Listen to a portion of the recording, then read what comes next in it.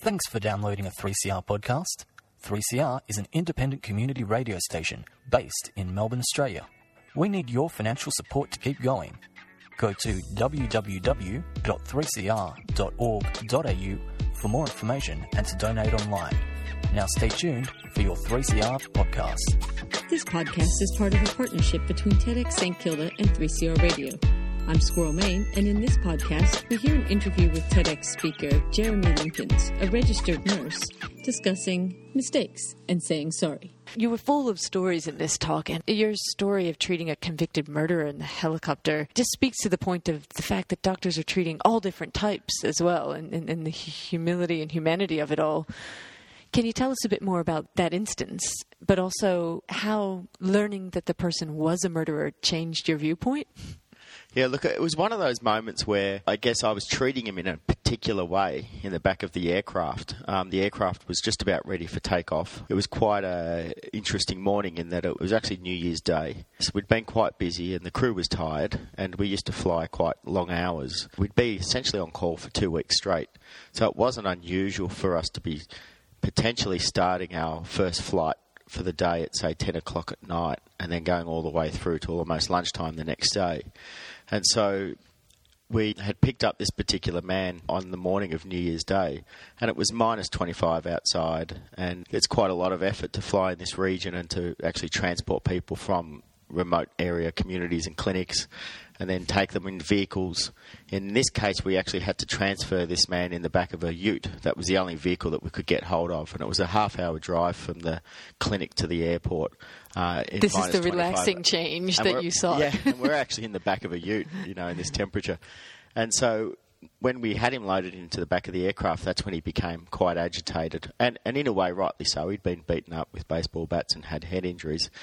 But there was that sense of impatience, and when we often treat people, particularly in emergency services, we tend to do it in a way that's, we tend to be sort of almost dictating how things are going to play out. And in some cases, that's rightly so. There's a time pressure that has to be sort of played out.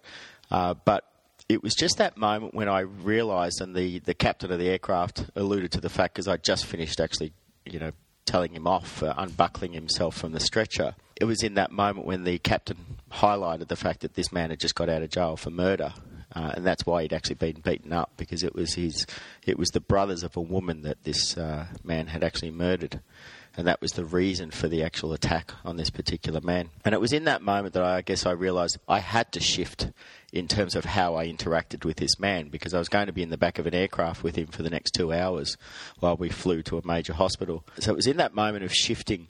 I need to interact differently. I can't get away with what I may have got away with in a big hospital where we have security and police and other staff. So I had to really rethink and you'd often find yourself in this sort of situation working in remote settings. And then it was then reflecting on that unhealthy relationship that we sometimes have with our patients. It tends to be hospitals and healthcare does actually come from a hierarchical structure. It's a very top-down approach. And so we're not necessarily always working effectively with our patients and families, but rather it's doing things to patients or for patients, but not necessarily working in true collaboration with our patients. So that idea of true collaboration kind of brought you through to the idea that you don't say sorry. And that was the main theme of your talk, was just talking about the fact that doctors often don't say sorry. One of your points was maybe fearing litigation, and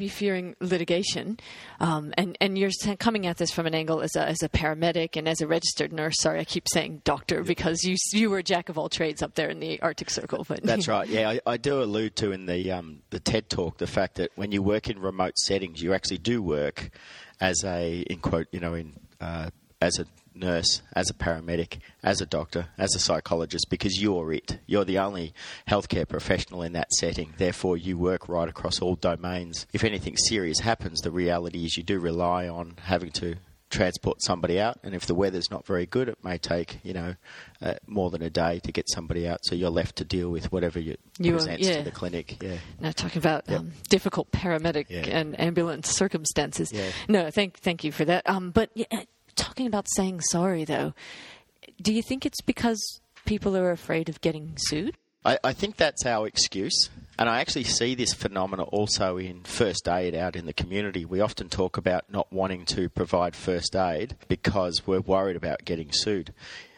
As far as first aid goes, as a side example, just to sort of highlight that there's some similarities between the two, is the fact that there's never really been any cases that have highlighted the fact that bystanders and community members will get sued, because there is actually what's called the Good Samaritans Act in place that protects people, providing they're still doing something within what's reasonably expected of people. It's very unlikely. There's no cases out there to support that. Look, we fundamentally have a problem with saying sorry. It doesn't matter whether it's in an intimate relationship or whether it's between two people, between, say, a car accident, or whether it's in healthcare. You're just dealing with, in healthcare, something far more profound. You're talking about people's lives and in very emotionally charged moments in their life. I've always had the belief that people are very emotionally charged in two moments, and that's, with money and health. These are things that are really big trigger-sensitive things. So when things go wrong, the reality is often people are actually just looking to have some form of acknowledgement that something has occurred in their life by another person, and they want that acknowledgement and they want an apology. And it's not necessarily an apology to say, I've done something wrong or I'm sorry for that. It's about empathising for the patient and their family that something unwanted has actually occurred. And we sort of get those confused because often, there's different ways of looking at it. Our ego can get in our way. Our sense of self can be compromised. And when you work in healthcare, you are very focused on doing the right thing by people. So when things don't go wrong, it is devastating. And we don't necessarily want to confront that and look at that and stare that in the eyes. And was this turning point a difficult one for you, or did it feel more like a relief? It was actually a long, slow transition. I think for me, we essentially work in an institution, in hospitals and healthcare. So we come into an organisation and it is just the way it is. I've seen plenty of clinical errors that have never really truly been acknowledged. They've been brushed under the carpet. And our perception of what a clinical error is, or a medical error in healthcare, is actually very different from a patient or a family's perception of a medical error. We've actually got criteria where things have to occur that are actually considered a medical error. But the reality is, with some people, is not even a medical error has to occur for an actual patient or a family to feel like things have gone wrong in healthcare. So it's actually not just about medical errors, it's about the patient's or the family's experience of their time in healthcare that leaves them with a bad taste. And we're not very good at actually sitting down and listening to that directly with patients or families and listening to their story, being able to learn from that particular experience without taking it personally. It's just an opportunity to learn, and that's all patients and families want for the vast majority of cases, is to actually just be able to share their story and for us to learn. And they really want other people to not have to go through that similar sort of experience that they've had. So they want the organisation and they want particular staff members to actually learn from their experience. You hear about the one baby who was misdiagnosed in Biggar and was flown for, between 4 different hospitals or what you will, and then it ended up passing away. But the mom's just consistently saying, I just want it not to happen to other parents. That's right, yeah. So that actually was a coroner's case and what have you, and it was looked into, and the findings were that there was nothing actually in the decision-making process that was done incorrectly. That was the feedback. They're missing the point. That what they want is just to be heard, and it's about sitting in the patient's perspective, or in this case, the parents' shoes. And the reality is, in that case, I think from recollection, the child went to at least 4 different hospitals. Now, if you're sitting there as a consumer or a family member, there's part of you that's going to think, why are we going to yet another hospital? What was wrong with that last hospital? Then they get to, the next hospital, and then they're told they have to go to another hospital. Now, that doesn't set you up with a sense of confidence that people know what's going on. So it's more about the perception of, in this case, the family. I think I obviously haven't spoken to the family, but it's to say they would want nothing more than to be able to sit down in a room with the people involved and to be able to share their story, and to have the relevant healthcare professionals or hospital administrators or people that can actually influence change to actually listen to their story in a heartfelt way, not with their defences up, not with their egos in the room, but just to truly listen to that story and to understand that that was a hard journey for the parents, and to actually be able to actually acknowledge the difficult nature of that situation, and to potentially as an entire group, once that story is shared, for also the healthcare professionals to actually go back and provide an explanation of what actually happened for them. And then with that shared understanding, then you can go on to actually ask that question, is there something we could have done differently? Is there something we can do differently in the future? The problem is everyone goes into defence mode and people stop listening. And there's actually what I refer to in the TED Talk is a concept called restorative practice or restorative justice. And this is a model that's used in prisons, in schools, where anybody's impacted by the behaviour of another. So sometimes it's intentional, bad behaviour towards another, or sometimes it's non-intentional. But it's an opportunity to sit down and have the conversation about what's happened. And that typically doesn't happen in a lot of cases because people are sort of head off in their own directions. They become defensive. They withdraw from the situation. Now, Jeremy, a quick Google search of your name, the word mindfulness comes up quite a bit. Yep. Is this something that, when you talk about the restorative practice, it does ring a lot like mindfulness as well? Is this a tool that you've been using intentionally, mindfulness? Where does mindfulness fit into it all? There's a story behind everything. So tell us the story. I was actually working for an international aid organisation at the time. We had an aid worker working in another country who'd became quite unwell, and I'd been liaising back and forward in terms of this particular aid worker.